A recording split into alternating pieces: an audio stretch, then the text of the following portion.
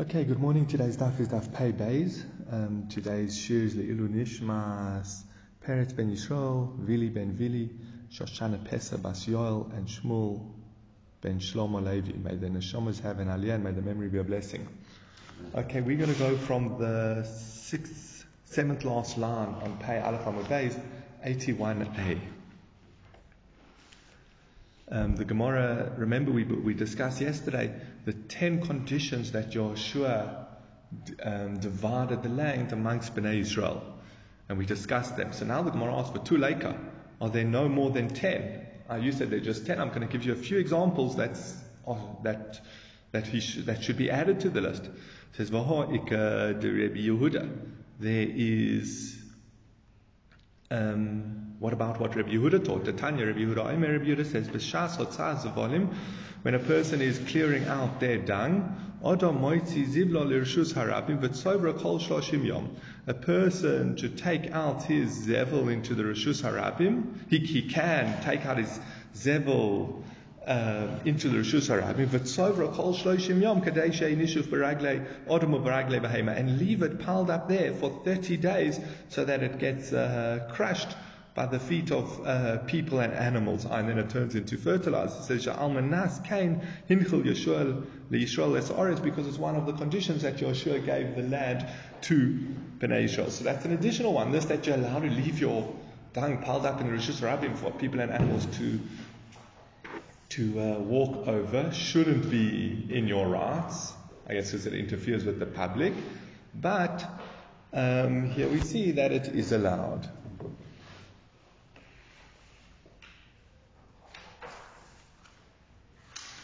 Says, but what about, and another one, you said there are only 10, well now we're giving you 11, and I'll give you a 12th. Rabbi Yishmael, the Tanya Rabbi Yishmael ben Oshel Rabbi Yochanan ben Baroka Omer, the Tanai based in who? It's a condition of based in.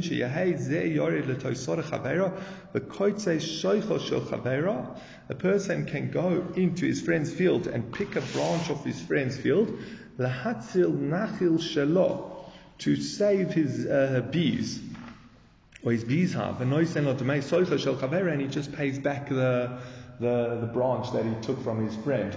Again, if you have a beekeeper and a whole lot of bees go and start making a hive on his neighbor's tree, now the bees are worth more than the branch, so he's allowed to break off the branch to take his bees back.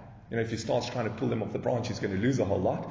So he breaks them off and takes the branch back, and he just reimburses the farmer for the person whose tree he broke for the lesser amount. And that's the next. He says another one, a similar calculation where it's you can damage or insist on your friend sacrificing some of his property for you to save yourself from a greater loss. Again, as long as you reimburse them. But tonight, based in who?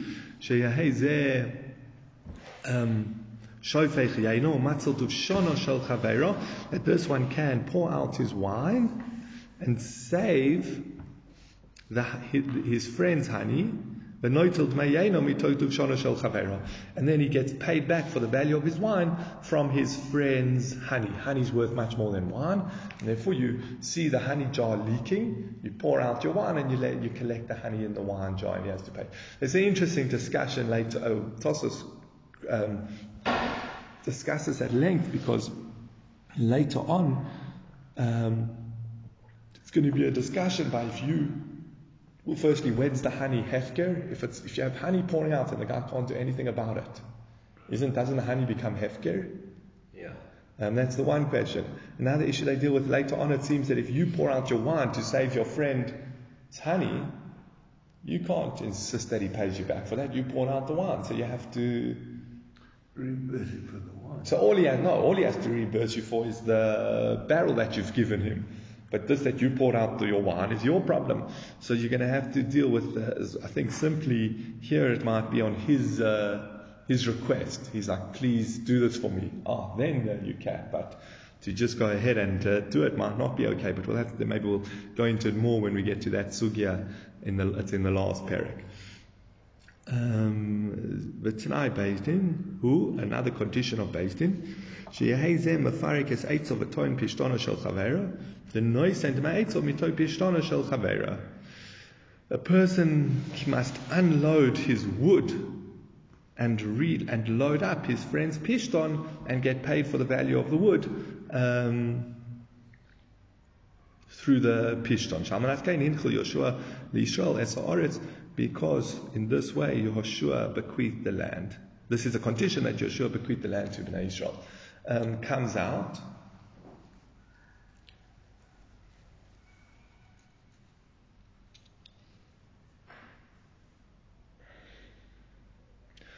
out that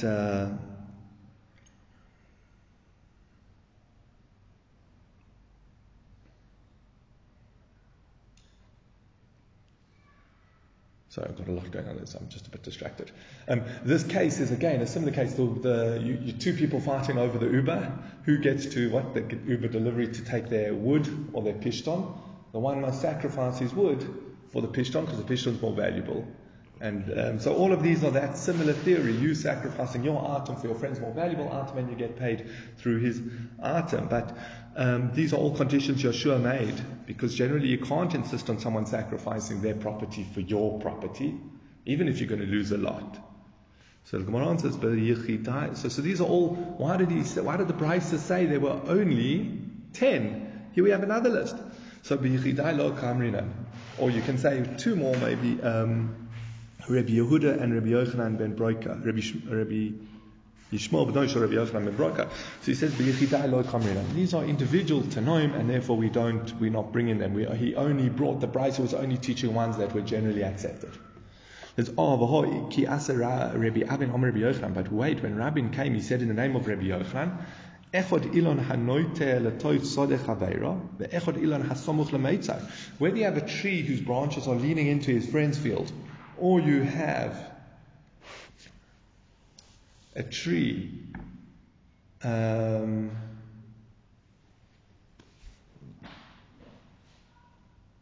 or the trees planted near to the boundary. Now the issue with this is that your tree is now drawing nutrients from your friend's field. So in a way your trees feel, and we're going to ask, maybe b'koira, you can bring the bikurim from that tree, and you can say the psukim. Now the issue with this is you have to say very clearly that it's from your land. Your tree has been stealing, you shouldn't be able to say the psukim. So how can you bring the bikurim and say the psukim with that tree? So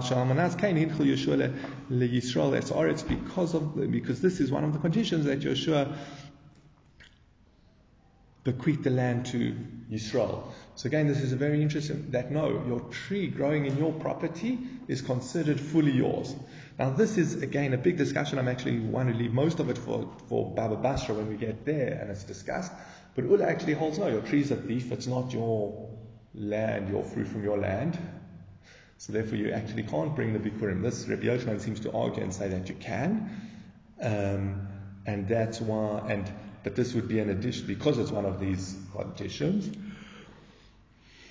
that Yehoshua gave Eretz Yisrael the land, that it's still considered your tree and your fruit, even though it's drawing nutrients from your neighbor, and it would be yours. Now, interesting, Rashi points out, we've been learning now that the 10 conditions is a brisa, and now this is Rabbi Yochanan. He's an Amora. So actually, this Rashi points out, matnisa have tiyufta. The Mishnah is a brisa, diktani asor v'tula, because it mentions 10 and no more. Rabbi Yochanan amorahu, and Rabbi Yochanan's an amora v'kashlei manisa, and therefore the brisa is a challenge on Rabbi Yochanan. So we actually thought this was there were actually 11. Because look, Rabbi Yochanan gives another one. It's actually almost the reverse. It's saying, there are only 10. Rabbi Yochanan wants to say that there's an 11th. He's wrong. And therefore you'd have to go like the other opinion in Bava Basra, that your tree is you can't bring the bikurim on a tree that's too near, within 16 amos of your friend's thing, because this is a brisa and this is Rabbi Yochanan, which defeats Rabbi Yochanan. There's a whole other discussion. I don't want to go into it now. This that we say, Amoraim don't argue it tonight. Is this that they're not allowed to? Somehow Rebbe and his Beis Din or something like that made a rule that no one past that can argue on a brisa? Or is it that they just don't, because theoretically their main role is to explain the Mishnahs and the Braisos, not to come and challenge them? But so here Rashi, it implies that he wouldn't. It's a rejection of Rabbi Yochanan. He could never have a different opinion to the Braisa. I mean, very interesting enough, they'll bring another Braisa to support their opinion, or they'll read into the Braisa to support their opinion. Thank you. But either way, this is a challenge on Rabbi Yochanan, who brings an 11th when the Braisa said there are only 10. So he says, no, Ela man tana asora tanoim shehisne Yoshua. No, rather, who's the one who taught this Braisa of their 10 conditions that Yoshua bequeathed the land? Rabbi Yoshua ben Levi, it's actually Rabbi Yoshua ben Levi.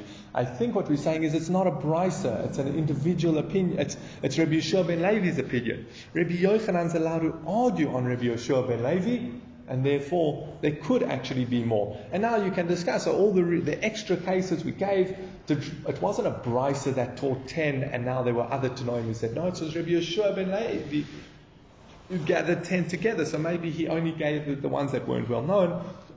Maybe he gathered the anonymous ones, but not the ones that had Tana attached to them, like the Rabbi Shmuel, Ben Osha, Rabbi Yochanan ben Broika. But you don't have as many, there are no difficulties now that we've said it's Rabbi Yeshua ben Levi, because Rabbi Yochanan can easily argue on him. Rav Gavia mi Beikatil Masni Lo Beheja, Rabbi Tanchon Bereb Rainas, Omer Mishum Zakanecha, Romani Rabbi Yeshua ben Levi, Asor Tanoim Hisne Yoshua.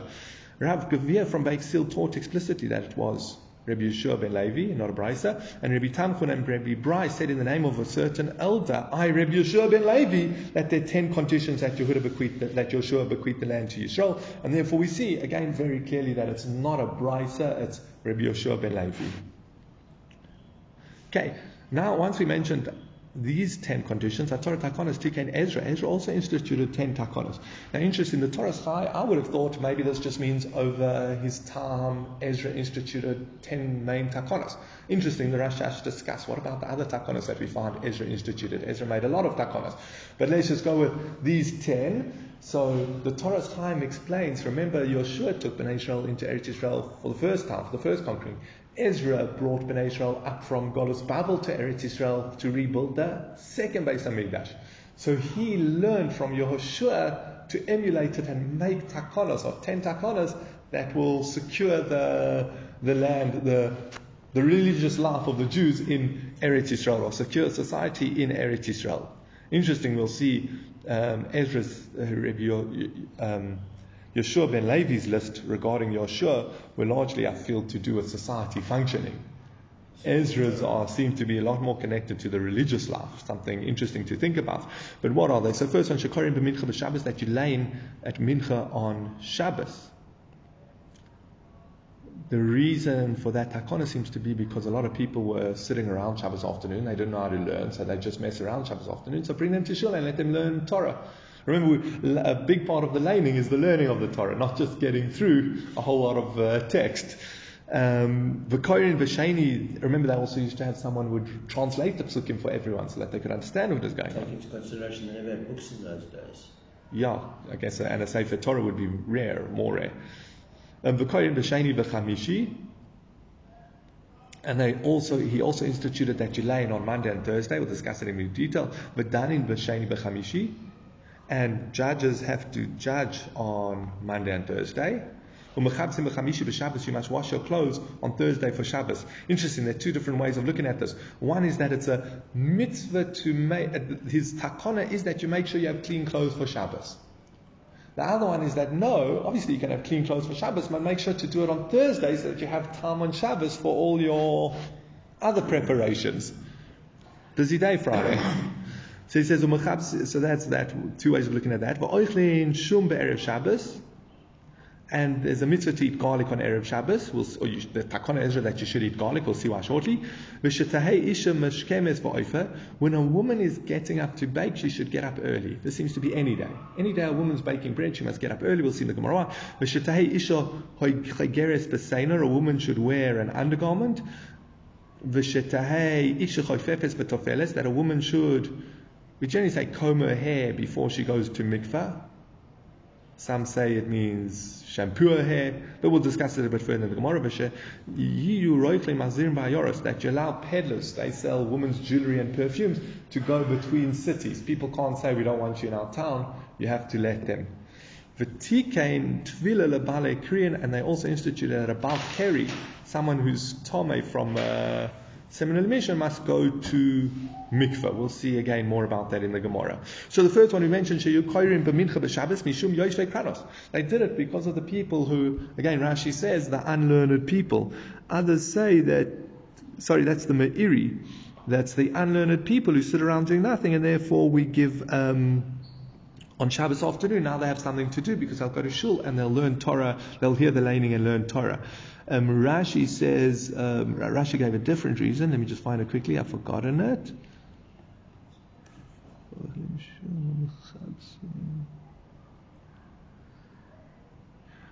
The shopkeepers who are so busy during the week that they don't get to hear the laning on Monday and Thursday. They've got to get to their shop, they've got to get to work early, they don't have time to hear the laning, so therefore Mincha Shabbos is a good opportunity for them to get in extra laning and learn extra Torah. Okay, the second one, that you lane on a Monday and a Thursday. Ezra tiken v'homi kora mitkana. That's a very early takana. The Tanya, as we learned in the Brisa. This is a pasuk by when Bnei Israel were leaving. It says v'yelchu shloishes yomim b'midbar v'lo motzumayim. They traveled 3 days in the desert and they didn't find water. This was after they left Egypt. Mine refers to Torah. As the pasuk says, whoever's thirsty, go to water. If you look at the context of that pasuk, it's much clearer that it's referring to Torah. But we see that water refers to Torah. So once the Bnei Israel had been going 3 days in the desert and they didn't learn Torah, they became faint, they became weak. So Amdu Nevi'im Shebeneihem, the Nevi'im in those days stood up, V'tiknu lohem sheyu koyrim b'Shabbos, that you read on Shabbos. This would be Shabbos morning later, Mafsikin be'echod b'Shabbos, and you have a break on Sunday, V'koyrim b'Sheni, and then you read on Monday, Umafsikin shlishi v'Revi, and then you have a break on Tuesday and Wednesday, V'koyrim b'Chamishi, and you read on Thursday, Umafsikin erev Shabbos kedei shelo, and then you have a break on erev Shabbos. Why did they institute this? So that you don't go 3 days without Torah. So it's a very old takana that you lane on Monday and Thursday. So what do you mean Ezra instituted it? So the Gemara answers, at first they instituted that maybe you give one aliyah, you give one person aliyah and he reads 3 psukim. Or alternatively, you call up 3 people, but they each only do one pasuk corresponding to Kohanim Levim Yisraelim. It says, Ezra came along and Tikkun, he instituted that you have 3 aliyahs and minimum of 10 psukim. Keneged asara batlanim, corresponding to the 10 batlanim. Asara batlanim is people who were employed by the town to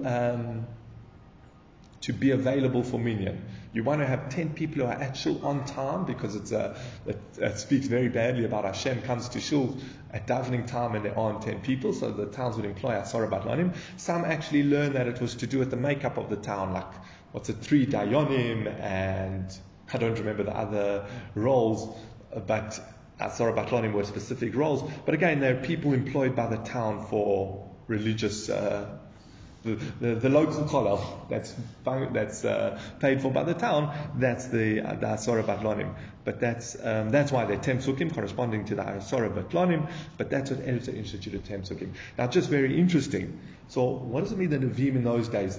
If we're talking about when they left Egypt, Moshe was around. No one would dare make a takana when Moshe was around. So that's why many learn that it was either Moshe who made the takana.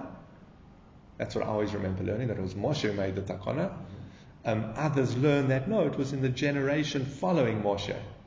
They realized what had happened there. Another question I'll let you think about is, they hadn't been given the Torah yet. So how were Bnei Israel growing weak from not learning Torah when they hadn't been given the Torah yet? Because this was all again 3 days straight after they left, after Yetzias Mitzrayim. Okay, let's go on to the third one that we mentioned. V'donim v'sheni v'chamishi. Beis Din must judge on Monday and Thursday. Because that's when people are more likely to be in time, because they've come to hear the Torah laning. So again, a lot of nowadays everyone lives in one area, or most people, but in those days there were lots of outskirts and people didn't necessarily just come into town. Tosfos actually says, but wait. He says, but before takanos Ezra, Beis Din used to sit every day. And therefore you're saying that Ezra is actually not increasing with his takana, he's decreasing. Doesn't make sense that Ezra would come along and say, no, you don't sit every day, you only sit on Monday and Thursday. Why not leave it as you sit every day? So Rabbeinu Tam says no, because originally they would sit every day, but it would be in the main cities. Ezra came along and instituted that every single city has to have a Beis Din that sits on a Monday and a Thursday. Pardon? Didn't they come to the market on Mondays and Thursdays to get their food for Shabbos and Sundays for the week? I have heard that, but we haven't seen that yet. Maybe it very well could be another midrash or other sources for it. Maybe that would answer why not have the laning on Monday and Wednesday, or Tuesday and Thursday. Why on Monday and Wednesday? So maybe you need another reason like that. And it makes sense because on the shows on Thursday, if they're all coming to the market, the shop owners can't go listen to the laning. They have to, that's why they go on Shabbos afternoon. But then you still have that problem how we've learned. Okay, but he instituted that you wash your clothes on Thursday for Shabbos out of covered Shabbos. Let's show you this. The first one, show you erev Shabbos. Why would they eat garlic on air? Why did he institute? Mishum ana, because of ana. And this, basically, it's Talmidei Chachomim would have ana on, that's Tashmish on Friday night. That was their mitzvah. And the reason is obviously Talmidei Chachomim are very busy. They're staying up late learning during the week. So Friday night, Shabbos is a time of tanug, spiritual enjoyment. That's the mitzvah of Oneg Shabbos, is not spiritual, physical enjoyment, enjoying nice food, and therefore it's a very appropriate time for tashmish.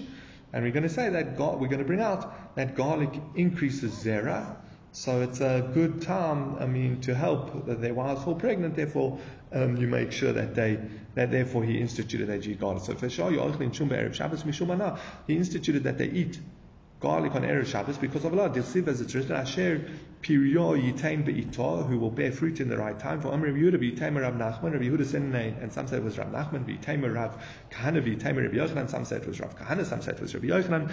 Zeh HaMashamish Mitosim Erev Shabbos to Erev Shabbos. That's referring to someone who has tashmish from Shabbos on Friday nights. Ton Rabbanan, and we learned in the Brayso, Chamishat Barim Nermoj B'Shum. They said there are five things about garlic. Masbia, it satiates. Mashchim, it warms the person. Matzil, ponim, it causes the face to glow. Or marbe zera, it increases zera. Vahahoire kinim, shebnei me'ayim, it destroys lice, destroys things in the stomach that shouldn't be there. And some say it even increases love and decreases jealousy. Not sure what this last one's referring to. The others seem to be almost physical things, and this seems to be more emotional. Not sure what happens there. Okay. Maybe that triggers some sort of hormonal response. That's why it also is my bezerim. I don't know.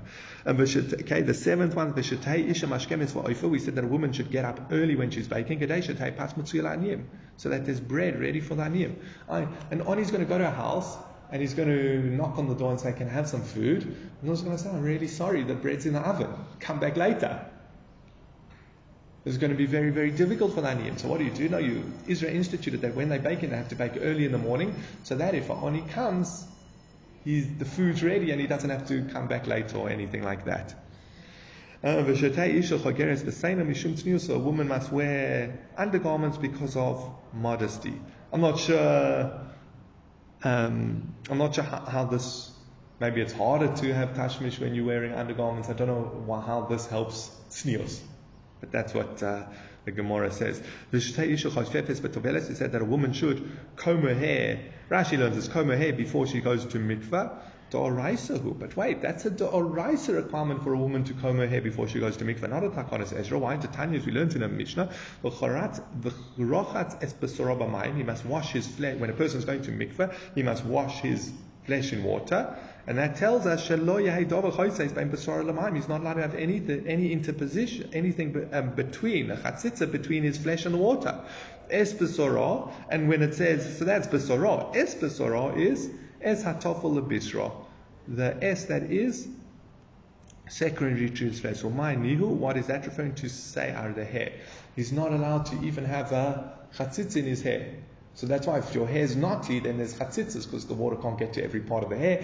There's a big discussion. We know Doraisa, it's only if most of your body has a chatzitza and you don't want it.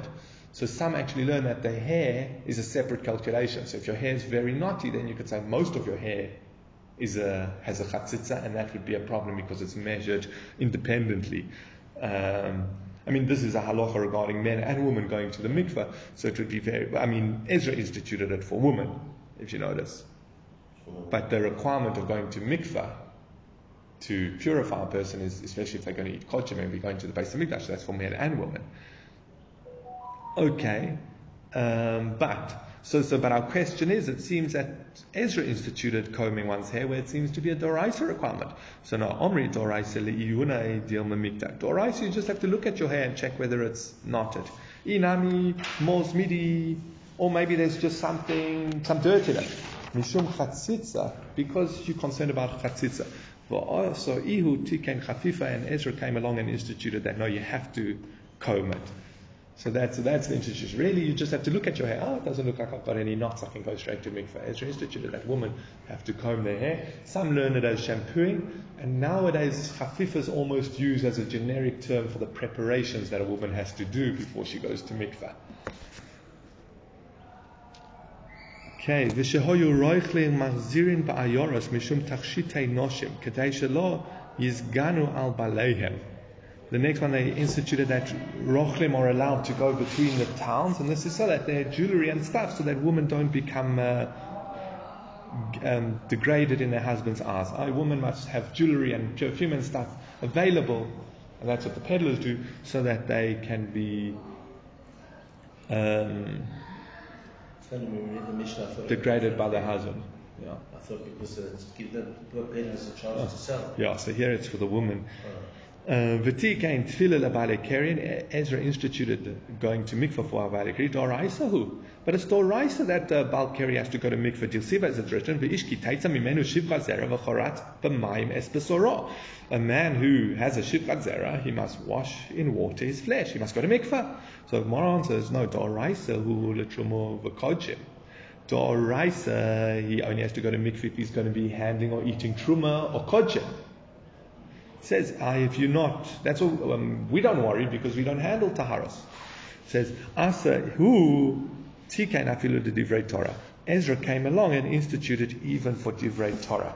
It's interesting, just I forgot to mention, if you notice on the list of the 10 things, they all say, we started off by saying there were 10 takanos tikain Ezra, and the only one that says, and by the last one, the 10th one, v'tikain tefillah lebalekeri, and he instituted tefillah for balekeri.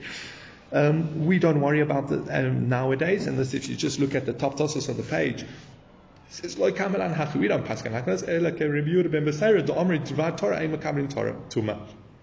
paskan like Rabbi Yehuda ben Beseira that Dvar Torah are not susceptible to Tumah, and he brings the Perik to Omer Bereshis Hagez of a Misha Mesu, and Ha'idna Noeg Alma Ketlasa Sabe. Nowadays we noeg like the 3 elders mentioned there. And then, so what happened? Seems that at a later date, Rabbi Yehuda ben Beseira cancelled this takana of Ezra that you can't learn Torah unless you go to mikveh. We see here he's changing that and saying that you can learn Torah. Rabbi Yehuda ben Beseira came and changed that you can learn Torah. So maybe they argue and say this wasn't a takana of Ezra. And this is all, he's asserting that it's a takon of Ezra, this brisa, but maybe Rabbi Yehuda ben Beseira, he's another Tana, he can argue and say that that's not a takon of Ezra. Alternatively, hisna shekol mi sheroitza levatel yivatel, the b'chi agabna mutar. Or maybe part of Ezra's takona is that he said if someone sees it necessary, they can cancel this. And he built into he didn't say I'm making a takana that you have to go to mikveh before Torah. He said I'm making a takana that you have to go to mikveh before learning Torah. And if the sages of later generations see that they can cancel it if they want. I built into the Pardon? Put an escape clause into it. Yeah. Inami, alternatively, lo poshati surah barav Yisrael.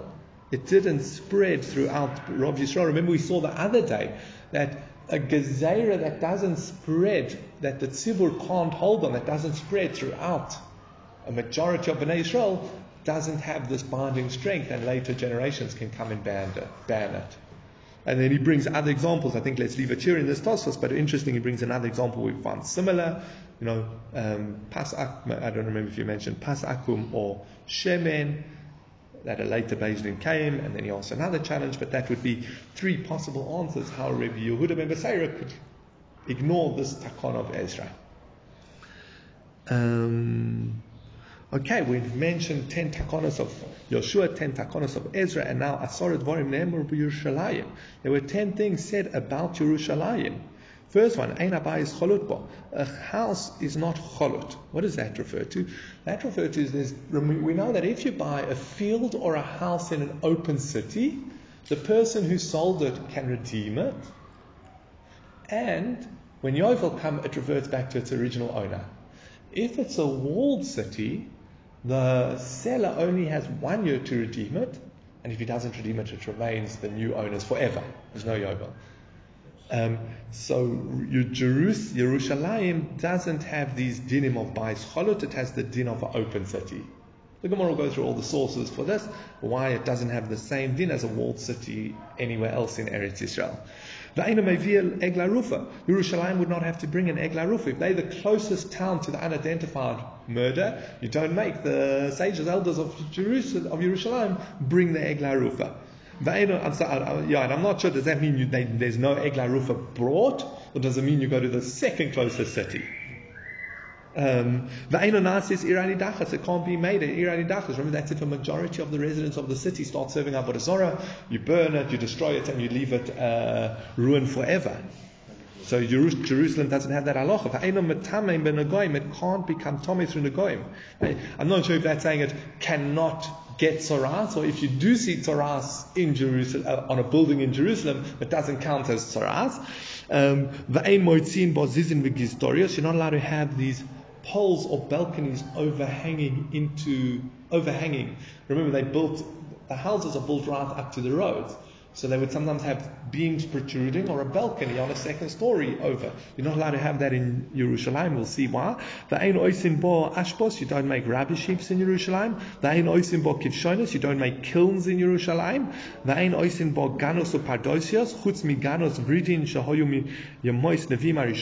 You're not allowed to make gardens or orchards in Yerushalayim, except for the gardens, the Ginos Vridin. Rashi learns that that's the name of that garden, the rose garden. That's the only one you're allowed, and that's where they would grow a certain ingredient. They would grow the ingredient for the ketores. The ingredient called Kippas Hayarden was grown in this Ginas Vridin, this garden. So that's the only one that's allowed. Again, we'll see why not. You're not allowed to raise chickens. Remember, we saw that in our mission in Yerushalayim. And you don't leave a mace overnight. Why is a house why is it not treated like a regular walled city? That if a house is sold, it becomes cholut, it becomes set with the new owner. As it's written,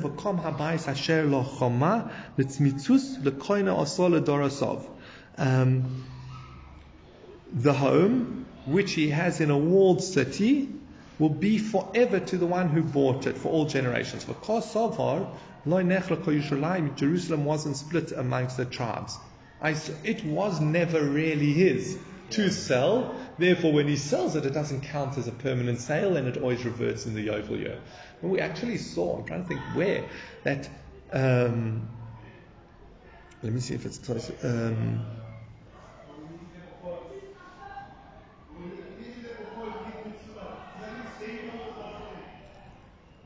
I'm trying to think where we saw it, but that a person should that when people come for the Orei Regalim, you have to let them stay in your house. You can't insist that they pay rent. Yeah. We did see that. I don't remember, but that would be part of this halacha. It says, then we said, it doesn't bring an egla rufa.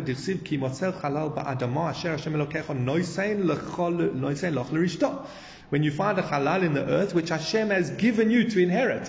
Again, Yerushalayim lo nechla kol hashvatim, nischal kol hashvatim. Yerushalayim wasn't divided amongst the tribes. A lot of these are going to be, it depends on land that belongs to a specific tribe. If this Tana holds that Yerushalayim doesn't have that status, it belongs to all the tribes. There is another Tana who holds it's given to Yehuda and Binyamin, but this Tana holds it's not. It wasn't given to anyone. It's for the whole of Bnei Israel. So all these halachas that depend on your land which you inherit won't apply in Yerushalayim. And that we've seen. It's not cholut. You don't bring the egla rufa. Va'eno nasa irani dachas. It can't be an irani dachas. Tirsiv as it's sitting irecho, your city. Yerushalayim is lechol shvatim. It's not your city because it's not divided amongst the tribes. Va'eno metame ben agoyim. Tirsiv and asati negat zoras. But based on oretz achuzaschem, the land that you inherit. Yerushalayim lo nischal kal shvatim. Jerusalem isn't split amongst the shvatim. And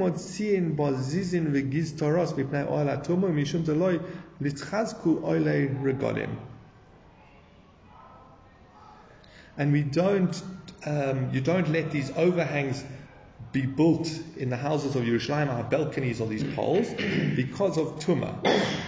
And secondly, you don't want them to harm the oile regalim. When the oile regalim, it gets very crowded and people might get pushed into these poles or balconies.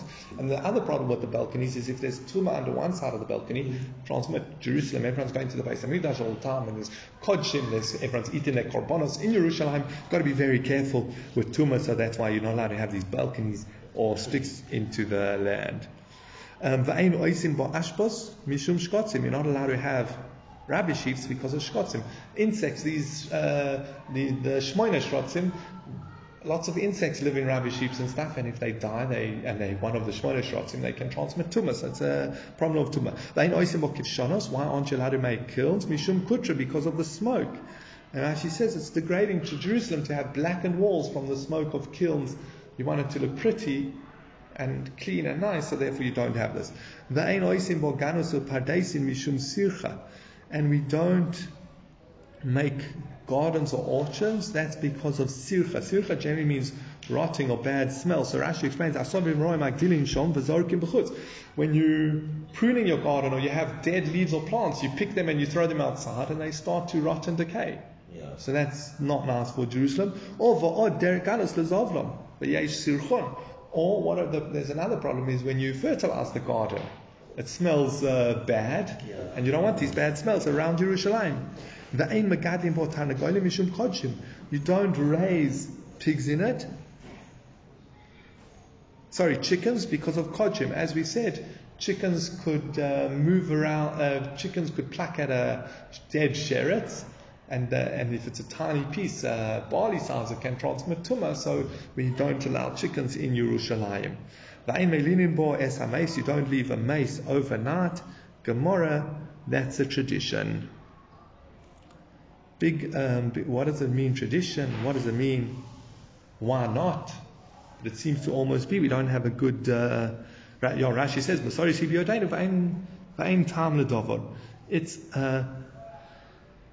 it's a Messiahs, and therefore there's no reason. So obviously when Rashi says there's no reason, you're going to have everyone looking for the reason.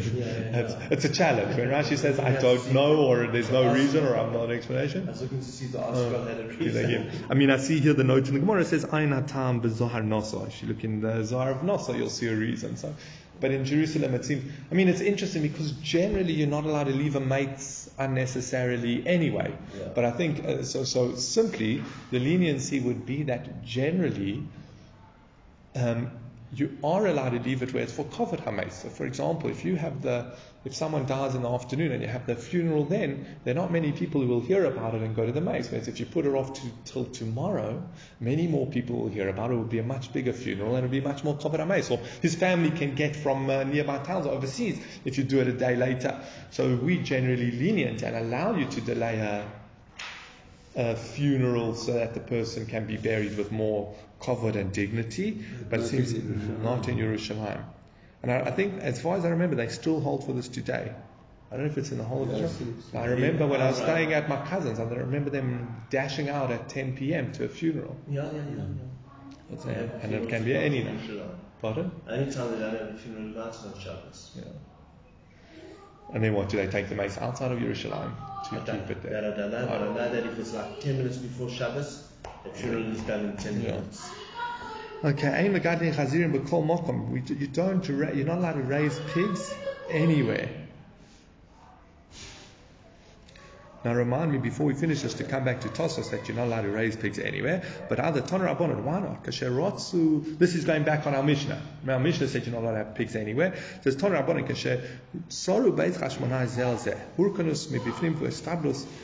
when there was a civil war between the two brothers, Hyrcanus and Aristobulus. Hyrcanus was inside Jerusalem and Aristobulus was laying siege outside Jerusalem. This is interesting. This is I'll just give you the family tree because it's interesting. So you have Hyrcanus and Aristobulus, the two brothers, who are the sons of Alexandra and I think you pronounce it Salome Yanai. And they're the sons of Yochanan Hyrcanus, who's the son of Shimon, who's the son of Matisyahu. So it's a few generations after the Chanukah story. And obviously after Alexander Yanai died, his wife Salome became the new ruler. And when she died, you would expect it to go to Hyrcanus, the older son, and Aristobulus started a civil war. He didn't want that, he felt. So that's the siege. And sadly it led to, they each kind of tried to get Rome to help them. So Rome came in and laid siege to Jerusalem, and that was the start of the Roman occupation of Eretz Yisrael. This event. It's quite a few years before the destruction, so I don't think this is what destroyed the destruction, because the Hashmonaim or dynasty finished, I think about 100 years before the destruction of the temple. So we're dealing at about 100 years before that at least. Well, if I can remember correctly, the history, this is when they invited the Romans in and the Romans stayed. No, so this is the start of the Roman occupation of Yehuda. So it explains the story a bit more detail. Hyrcanus was inside the city. Aristobulus was laying siege outside. Every day they would lower a basket full of dinarim and they would put in the tomid, the korban necessary for the tomid. There was an elder there who knew Chochma Yavanis. Omar lahem, and he said to them,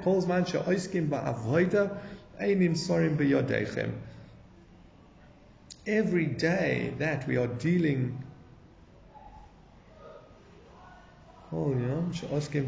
every day that they're dealing in, that they continue the temple service, they'll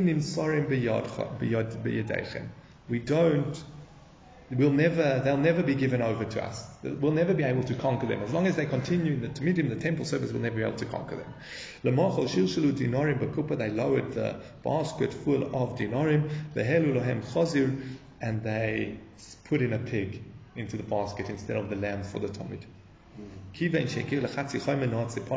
When the basket was lifted up halfway up the wall, the pig stuck its hooves into the wall.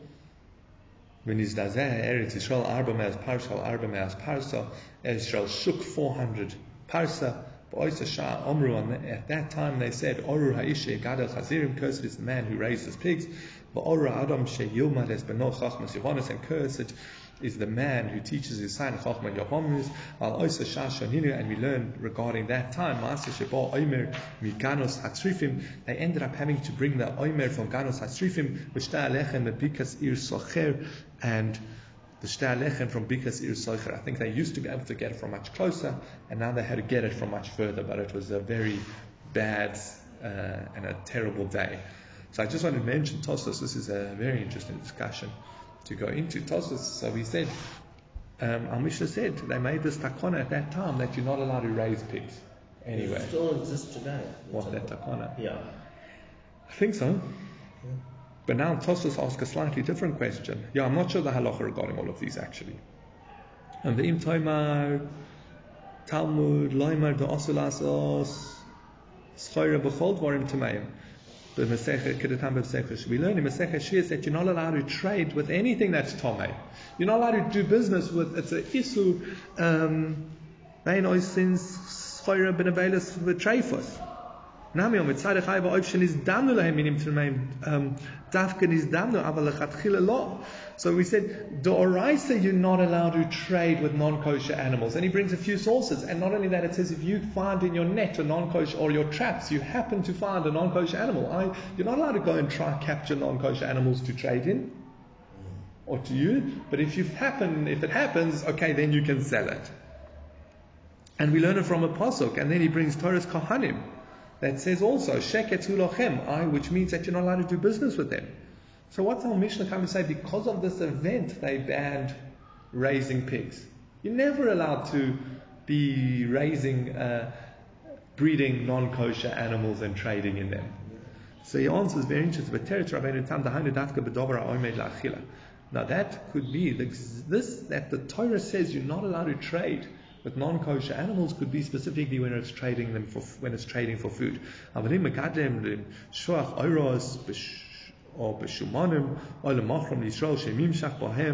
if you're selling it for the oil or the hards, and to Jews would use it for oil or hards, then it would be permitted. And chaylet you're allowed to sell as long as they don't eat it. So very interesting. That's the distinction that Tosfos had made, and then he says, and that's why the Yerushalmi says it's also different with horses and donkeys, because you're not doing them to eat; you're doing them for work. So that would be an interesting discussion. Again, when does this issur that you're not allowed to trade with non-kosher animals apply? Okay, and we'll leave it there for today. Have a very good day.